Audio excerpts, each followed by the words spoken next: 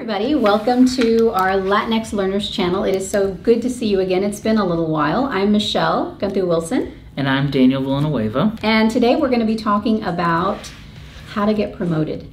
And this is a very timely episode because I recently got promoted. And so we're going to work that experience into our conversation. It was simultaneously exciting, exhilarating, nerve-wracking, a little bit depressing, uncomfortable. It was all of the things at one time, which is surprising because you think you're just going to be excited. But promotability relates to a lot of different things, and so we're going to take you through this topic by telling you how to do it. It's interesting. Most people, this is something you don't talk about, right? You can't necessarily talk about it with your boss. Perhaps your family doesn't know enough about higher ed. And so we wanted to come on and share just a little bit about how our experiences have shaped us and what we think we've done, what we've learned, and kind of share that with you regarding the topic of how to get promoted, right? Most oftentimes, I never talked about it with my boss, right? Because they would think that I want their job, and sometimes I thought I could do a better job, and I could have. Right? Goes back to that power thing we discussed. Sometimes there are people that you didn't want to discuss it with because they were just so much more advanced than you, right? So we thought that it would be a really good show, a really good episode to visit with you about some of the things we think you should know about how to get promoted, right? So we jotted some notes down. We talked thoroughly about it, and we've got a couple of things we want to share with you. The first thing I think that we want to cover is that there are six subtopics that we're gonna cover that will guide you, that we think would guide you to getting promoted, right? The first one is universally something we think that Latinos kind of just embrace and know, and so we just want to get that out of the way, right? Which most often we're taught as young Latinos in our family, growing up in our community, that hard work really pays off, right? And I think that for so many of us, it's ingrained in our culture. It's who we are, right? From our historical, backgrounds of our immigrants coming to the country, still coming to the country, right? Working really hard, blue-collar workers, and understanding that. And so, we wanted to get that out of the way and just acknowledge that one of the things that you have to do to get promoted is work really hard, right? And in some instances, from my perspective, as a young administrator early on in my career, I thought that was perhaps the only thing. That was the most important thing that I needed to know and that I needed to do to get promoted. And I think after a short stint in higher ed of 12 years, I've learned some things to know that it is important, but there are so many different other aspects that we're going to cover that we think you should know that have to coincide, right? It's a package deal. So hard work. Let's talk about hard work. So I associate this topic with that feeling that you get when you're running from meeting to meeting to meeting, and you catch yourself and you think, oh my gosh, why my husband will say it like, why are you out of breath? You're like on the computer. It's like, I don't know. I'm just working hard all the time. And so that feeling of working hard in our profession, it's not the same as what our parents and grandparents encountered. It's a different kind of working hard, and I think we need to highlight that and say that working hard in higher education, working hard in college, what it really means is keeping your eye on the ball and seeing the end zone, always seeing the goal, and making incremental progress daily towards meeting that goal. That's what working hard means. It doesn't mean you're out of breath, you're running from meeting to meeting. I was late today. Your fingers hurt. You're running through the parking lot, right? It's not that. No, especially not that. For us, it's definitely not that our industry is taking a physical toll on our health, right? It shouldn't. But it has to do with persistence and focus. Hard work is characterized differently in our industry. I think one of the things that oftentimes gets misconstrued is hard work is working the hours that I get paid for as well, right? And I think that one of the things that I have learned, it's kind of my personality and who I am. I enjoy work, right? My wife enjoys work. So some people might call us workaholics. I just call us people with ambition, right? But you think about it, we get paid from 8 to 5, right? We have a lunch hour, and I never miss my lunch hour, ever. I'm going to lunch. Deuces, right? Let's go find some tacos. But that doesn't mean that I don't work 12 hours a day. Right. And it may not look the same. It may For not everyone. look behind my desk, right? It could be thinking. It could be replaying meetings and how I'm going to approach a situation tomorrow. Yeah. It could be you work late. role playing. Oh yeah. Yeah, because I'll get emails and text messages like at 10 o'clock. Yeah. You know, and so I'm like asleep. I don't think people I still realize answer them. that you have to work, and hard work means working more than you're required. It does, and that's funny that you should say that, because it's something that I'm trying to teach my kids right now, all three of them simultaneously at their different ages. Good luck. It's hard because I'm trying to teach them that you're always looking for opportunities to achieve a task and to help others. So I want them to be goal oriented and to say, what needs to be done here? Let's do it. Yeah. I want them to be problem solvers. And so working hard has to be defined before you can. So you have to define in whatever industry you're in right now, whatever level you're in, whether you're a first generation college student going into your first semester in the spring, or you're a seasoned college, community college or university professional, what is your definition of hard work for your job description, and how are you moving towards that?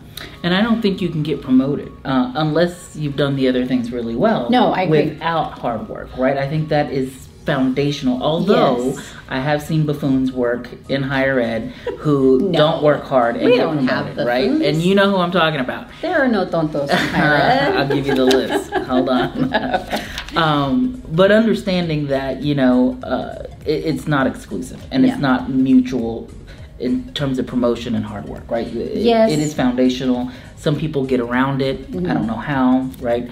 But for me, and my advice that I'd share with anybody is that it's foundational. You have to work hard. You do, but you cannot believe that that's the only way that you're going to No. get promoted. I have students in the classroom that work hard all semester. That does not mean that they're going to become better writers and pass my class. Right. Their level of working hard is not the same definition as mine. So, yeah. Man, you're a mean teacher.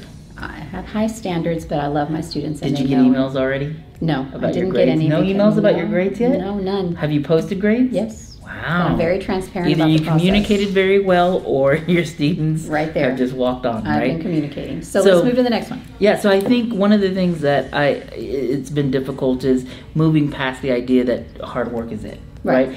And the next kind of 5 things that we're going to talk about are things that I think I've had to learn through bad experiences, right? That's what life is all about. That's what life is all about, right? And the number one thing that my parents could never have shared with me, primarily because they didn't work in an industry where this was much appreciated, right? Mm-hmm. My dad would always say to me, and still does, right? He would say, it's not what you know, it's who you know. Exactly. And what he meant by that, and what I couldn't understand, is that networking plays a huge role in your promotion. And when we're talking about networking, I don't necessarily think I mean networking exclusive to one kind of definition, right? It could be networking within your institution. Right. It could be networking amongst professional colleagues. It could be networking In to professional external organizations. professional organizations. And it could also be networking online. Right, which We're is gonna kind of talk a about new that one. avenue that most people are afraid of or uncomfortable with, right? But I think when we talk about networking, it's got to have a broad perspective, right? Kind of a broad definition in these multiple things. But I wanted to start off by asking you, looking at our culture, what are some transferable skills that we could kind of identify between our culture and what we kind of define as professional networking in higher ed? Okay, so one of them that we talked about was the idea of how we were raised to enter a room. Yes, What do we do when we enter a room? You are taught to saludar. that's correct. You are taught that you are going to walk around the room and you're going to say hello to all of your tios and your tias. Begrudgingly, Yes, right? whoever it is. My it could be mom the would cousin pinch you don't me like. under the arm. You're going to saludar. Yes, and Right. so and Go say you know hi. what? What's funny is Brock just got after my husband. Got after the kids last night because they came to the kids' Christmas show. Okay. Nanny and Papo came, and when the show was over, the kids ran off to find their friends, And they didn't say goodbye. They didn't find Nanny and Papo and say bye. And my husband got after them in the car and said, "You always make time to tell your Nanny and your Papo goodbye. That's just part of our culture, right?" Right. So, how does that translate to networking in higher ed? That means when you go into those meetings, as uncomfortable as it can be sometimes, because we all like our own special, quiet place in a meeting. You all try and find the ideal seat so that you don't have to interact too much sometimes. It's part of what you do, and you have to do it with a smile. I shouldn't have to pinch Daniel as his colleague to say, Mira, go say hi. You didn't say hi.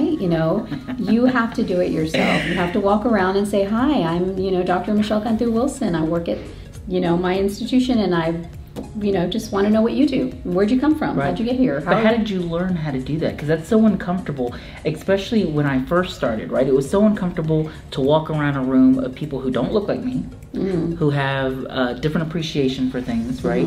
And I'm coming in with all the self-doubt and insecurities, right? About my language, my culture, who I am, whether I belong. Yes. How do you overcome that and just kind of own it? Two different ways for me. One of them is an insult that I received as a child. As a young junior high girl, somebody said to me, you always walk in with your nose in the air.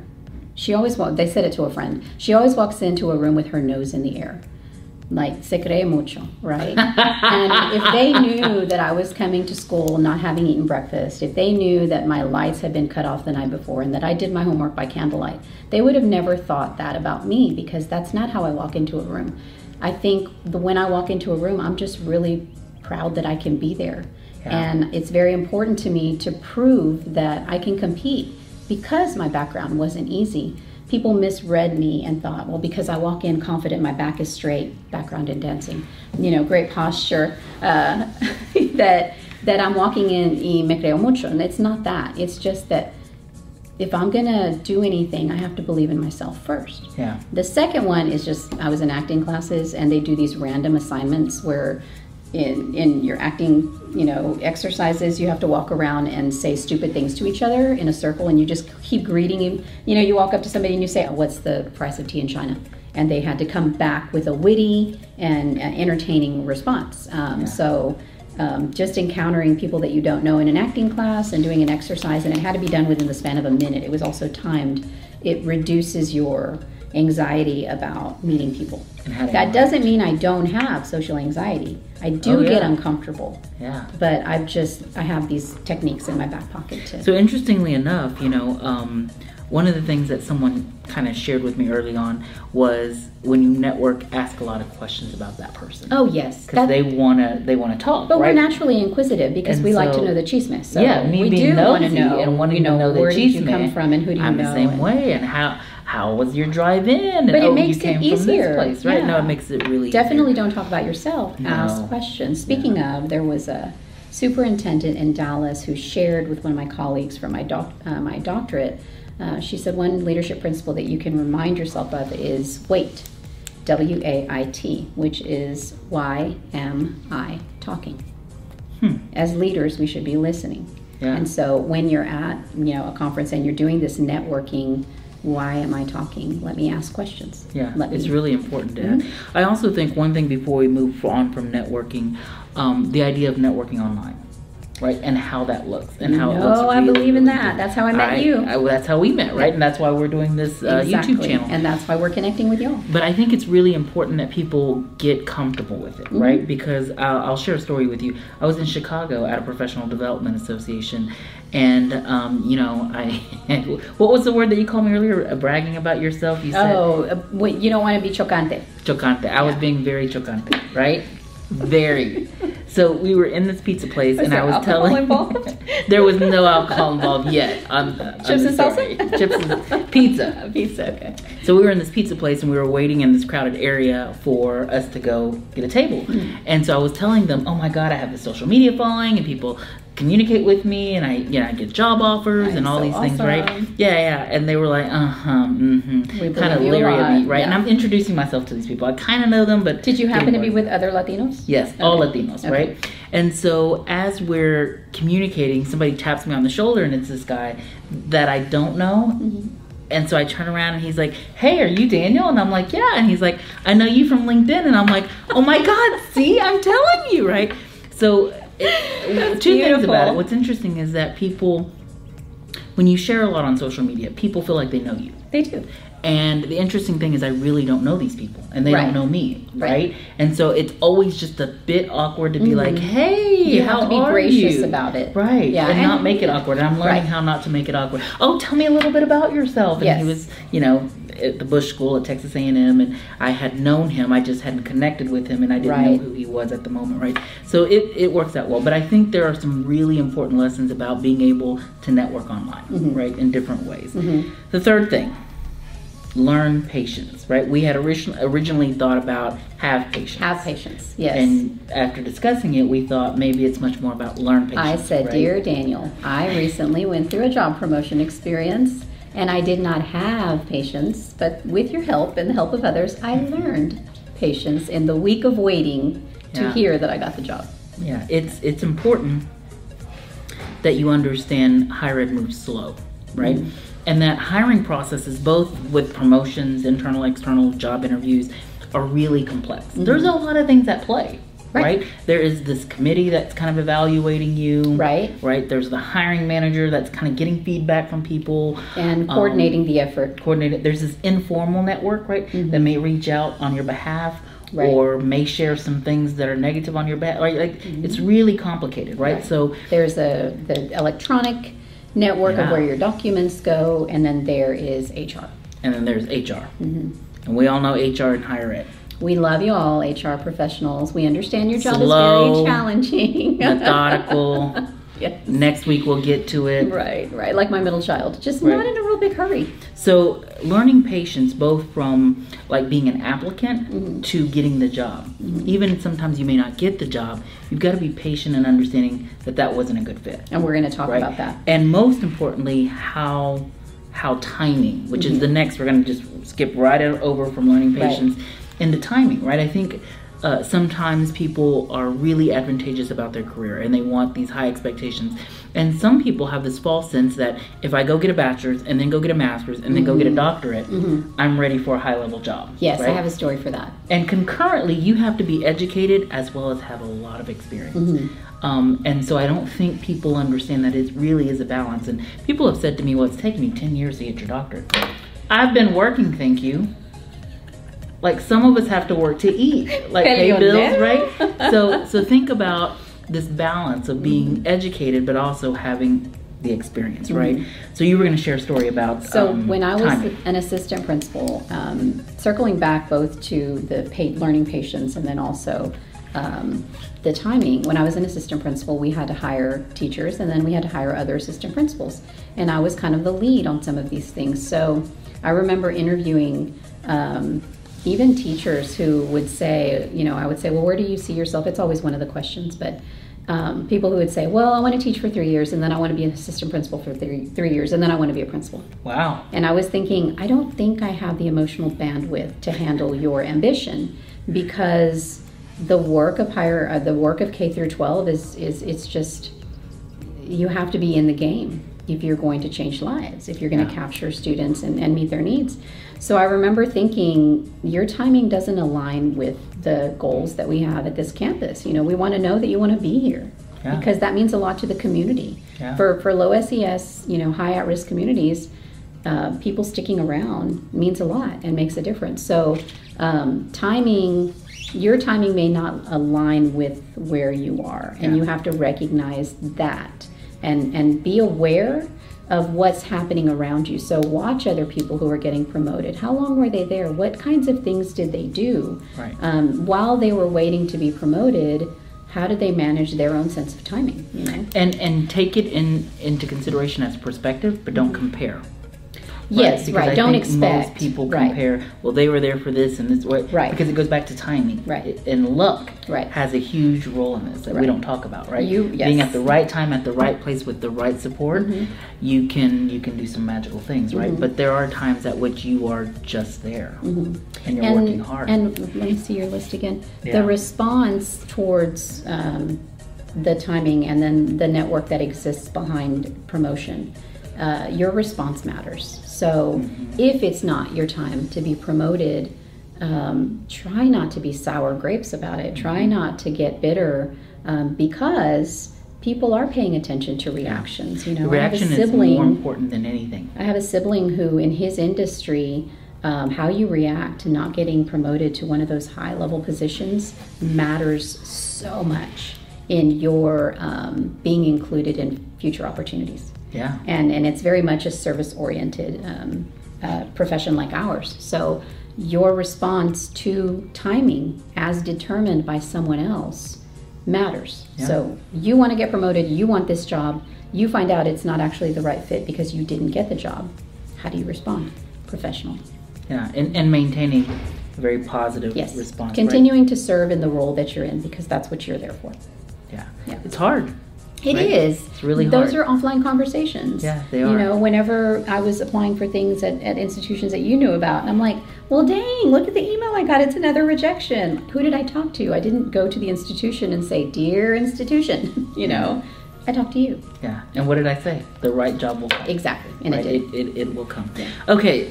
Politics, right? As we are on this historic day in our country, and the representatives are voting on impeaching the president, right? Let's talk about politics. Politics really is something that I think in our culture isn't necessarily talked about, but I think that there's a lot of things that we engage in culturally that would be transferable to this, right? But understanding... Why isn't politics talked about in our culture? Well, I think it's talked about, but in different languages, different kind of scenarios, right? When you think about politics, my parents and our culture never talked about the politics of power, politics of authority, right? We talked about politics and how it impacted us, right? But it was very much from a subservient kind of perspective, right? Like, we don't engage, we don't have power, but this is what will happen to us, right? Both in society and in local communities, right? We are trying to change that. When you think about politics, I think, you really defined it well with power. Right? And I think for me, in an institution, one of the things that I learned is that it goes into being able to identify two things, right? Emotionally competent people. Yes. And emotional intelligence. Yes. And how you deal with that and how you manage it, right? That's one. The second thing is understanding power and authority in a complex organization, right? There are people who have power to get things done, and then there are people who have the authority to get things done, right? And those are two very different things. Yes. Right? And sometimes... Power is granted to you by the people who believe in you. Versus force, and that's associated with authority. So I'm going to plug a book called Power versus Force. You leaders need to read it. It's fascinating, and it's how you manage the opposite principles of power, which is inherent and granted, and force, which is taken and sometimes abused. So yeah, it's interesting because people in institutions have authority to make decisions, but sometimes they don't have the power to do it. They haven't been empowered by the people around them. Right. And some people have the power but no authority. Right. And you have to figure out that balance and that I've operated in that arena for a while because as a faculty member, I didn't have authority. But you have a lot of power. Yeah, I did. And I tried to use my powers to do good. So, yes. We were going to talk about something. So for politics, one of the things that we discussed previously was understanding power really means turning the lens introspectively and recognizing your own feelings about power. Yeah. So one of the examples that I gave was for a Latina, a lot of us are developing new principles, right? New wave principles on subservience. Not being comfortable with having the expectation that we have to have dinner on the table 5 nights a week, or 7 nights a week, or for some of us even 1 night a week, right? We should have the freedom to decide how we're going to do these things. But when you evaluate your own perspective of what power is in your own life, in your own role, then I think you can have a better understanding of politics. Because politics is about power, but if you don't have an opinion about power and empowerment, then how can you possibly understand or get a good read of the politics at an institution? Emotional intelligence is what you need to rely on, but you can't develop that if you don't develop yourself.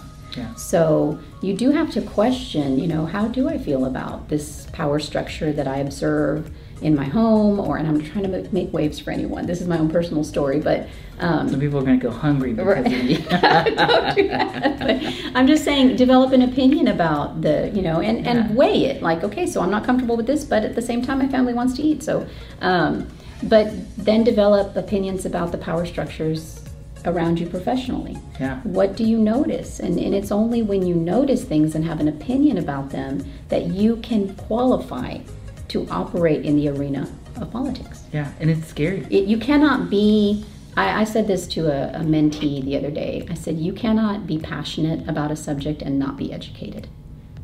Yeah. It just doesn't work in higher ed. Yeah, you have to be educated about it. We want the research. So the last thing we want to talk about is moving. Okay. Right, and relocating and engaging in different institutions as well as different environments in the United States, meaning cities, communities, right? I share this because I had an incident in which I was interviewing for a job out in Arizona, and from the get-go I knew I wasn't going to Arizona, but they had asked me to apply. I told them I wasn't interested. They were very aggressive, so I said, I'll do a phone call, right? And as we were progressing forward, they called to say, you're the leading candidate. We'd like to know how serious you are about this. And I said, I'm not very serious, right? Yeah, good compliment, yes. And I said, I'm not very serious. I haven't, and the search agent told me, we knew from the start that you weren't a very serious candidate. And then I was all shocked, hurt, right? Like it wasn't How usual. How did you know the truth? And she said to me, one of our most difficult things is to engage with Latino leaders because they're not willing to relocate. Right.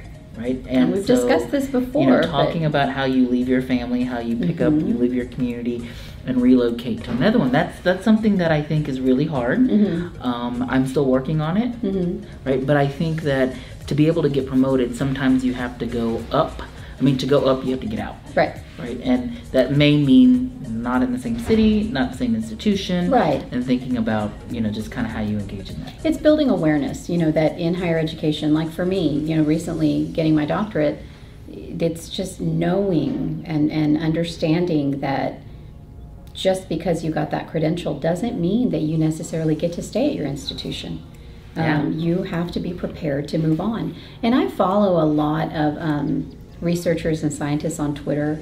There are all kinds of groups for like graduate students, doctoral students, and a lot of them are very science-oriented people who, in their industry, it is nothing to pick up and leave and go to a new city because that's where the research grant is at and that's what's going to pay your tuition. So I see it a lot in higher ed, and I think it can become the norm if you look for the norm.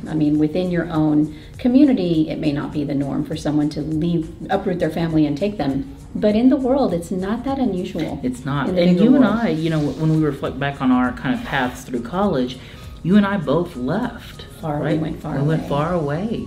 And that proved to be very beneficial for us, right? Although it was uncomfortable to be in Lubbock, Texas, and have my parents down in Central Texas. I was more excited than uncomfortable. I was excited, but it was a little uncomfortable. Yeah. First dirt storm in Lubbock, you don't know what to do. You want to call your mom. No. I'm from the valley, so we have nothing but dirt storms because it's a valley. So there's a breeze that includes dirt. Well, there was, related to this move thing, we can do our grito. Sure. If you're ready. Let's talk about who we're giving our shout out to. Our grito. Our grito is to a young Latina that I admire very much, that I have admired since I met her. Who has great taste and professionals, this right? This is hilarious. Okay, so this is why he's saying this. Okay, let me put you in the circle of trust here, the information, insider information. I was talking to this young woman, and she said, we need to find a speaker for our conference, the First Generation Success Conference, and to be held in March of 2020. And she said, I have this idea, but I don't know if we can get him because I don't know. I heard him speak when I worked at another institution, and now I don't know if he's available. He's very busy. I see him on LinkedIn. Stupid. It was him. And I was like, oh my God, Daniel? He's my mentor. It was so funny. She's thinking, the big fish. And I'm like, the big fish is my friend, so this can totally work out. So of course now he's our keynote speaker. We're very proud of that. But she recently shared that she and I worked at the same institution. She had recently shared that, you know, she had always dreamed of working for a university. And the reason that she's getting this grito today is because she kept her eye on the prize. She aspired towards something, and she didn't grow her roots so deep that she would then be afraid to move when the opportunity came. The opportunity came, and it was the timing worked out. It was perfect for her. She is now at a university, and she is living the dream like some of us do when we wait and we learn patience, yes, and we network. The timing aligns. So Larissa Rios Cruz, we are very, very proud of you, and we are encouraging you to do what you've been doing in our own group at our institution. Keep promoting others, keep doing the work that you started with us, and remember to build those future Latina leaders. It's been so amazing to watch you take this and run with it, and the payout has been great. This is her dream. She is really, it's been watching a flower just bloom. Exciting. And so I couldn't be more proud. I'm very proud to be associated with her and to watch her achieve that. And that dream is forward, right? Yeah, it's really neat. Well, that's all we have. Thank you so much for watching us. Anything before we go? Yes, absolutely. So soon you will hopefully be receiving our Latinx Learners newsletter. We're really excited about our newsletter. Yeah. So it is in the works. Actually, we've got the first one ready to roll. So if you'd like to be added to the newsletter, just reach out to either one of us on LinkedIn or Facebook, wherever you're finding us. And we will make sure that you are in there. It's going to include information, short articles, how to, refreshers of things we've already covered, links and things like that. And I thought there was one more thing that I wanted to cover, but it's not coming to me. Well, while she thinks about it, remember to like, subscribe, and share our YouTube channel. We are trying to push our channel, although we're showing this on multiple mediums, be it Facebook, Instagram, LinkedIn. Go back to YouTube and make sure you like and subscribe our channel. Yes, here it is. It was right in front of me. So I wanted to wrap it up with a quote on promotability that I wrote while you were talking. And so this is a quote that we are both going to take credit for because it's both of our ideas. Your promotability depends on your deeply held values and your grandest vision for yourself. So you have to develop both your deeply held values and your grandest vision. So good luck doing that. We'll see you next time. Take care.